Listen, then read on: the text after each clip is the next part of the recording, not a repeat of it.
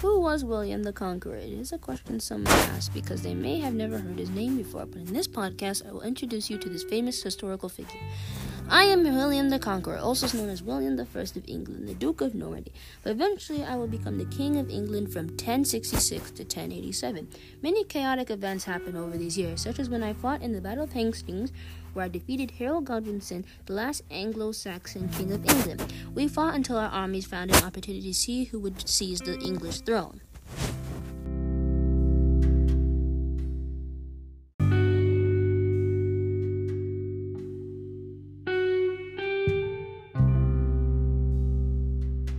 Where I was born in Falaise, Normandy, located in the northwestern part of France around 1027 or 1028.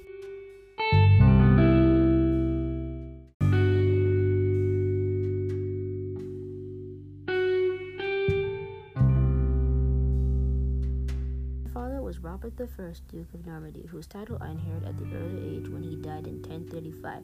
You may be wondering how I rose to power. It started with the Battle of Valence-Dune, where my rise to power began.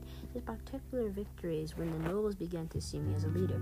I fought against King Henry and my uncle Count William of Arques in a battle and won. Later on, King Henry sent his brother Odo's army to attack my soldiers in Normandy.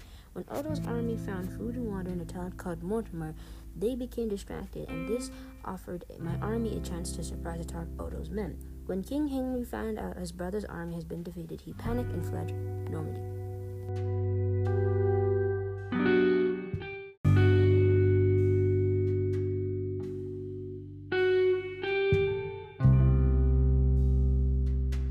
What will I be remembered for? I will always be remembered for the Norman conquest of England that happened in 1066. This was the time when the Normans invaded the Battle of Hastings and defeated Harold Godwinson and his army.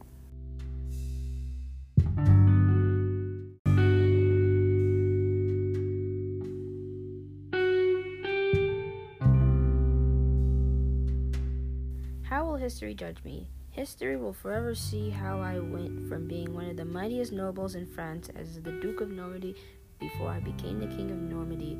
I will always be recognized for changing the course of English history because I was able to see my enemy's weakness and exploit them in battle.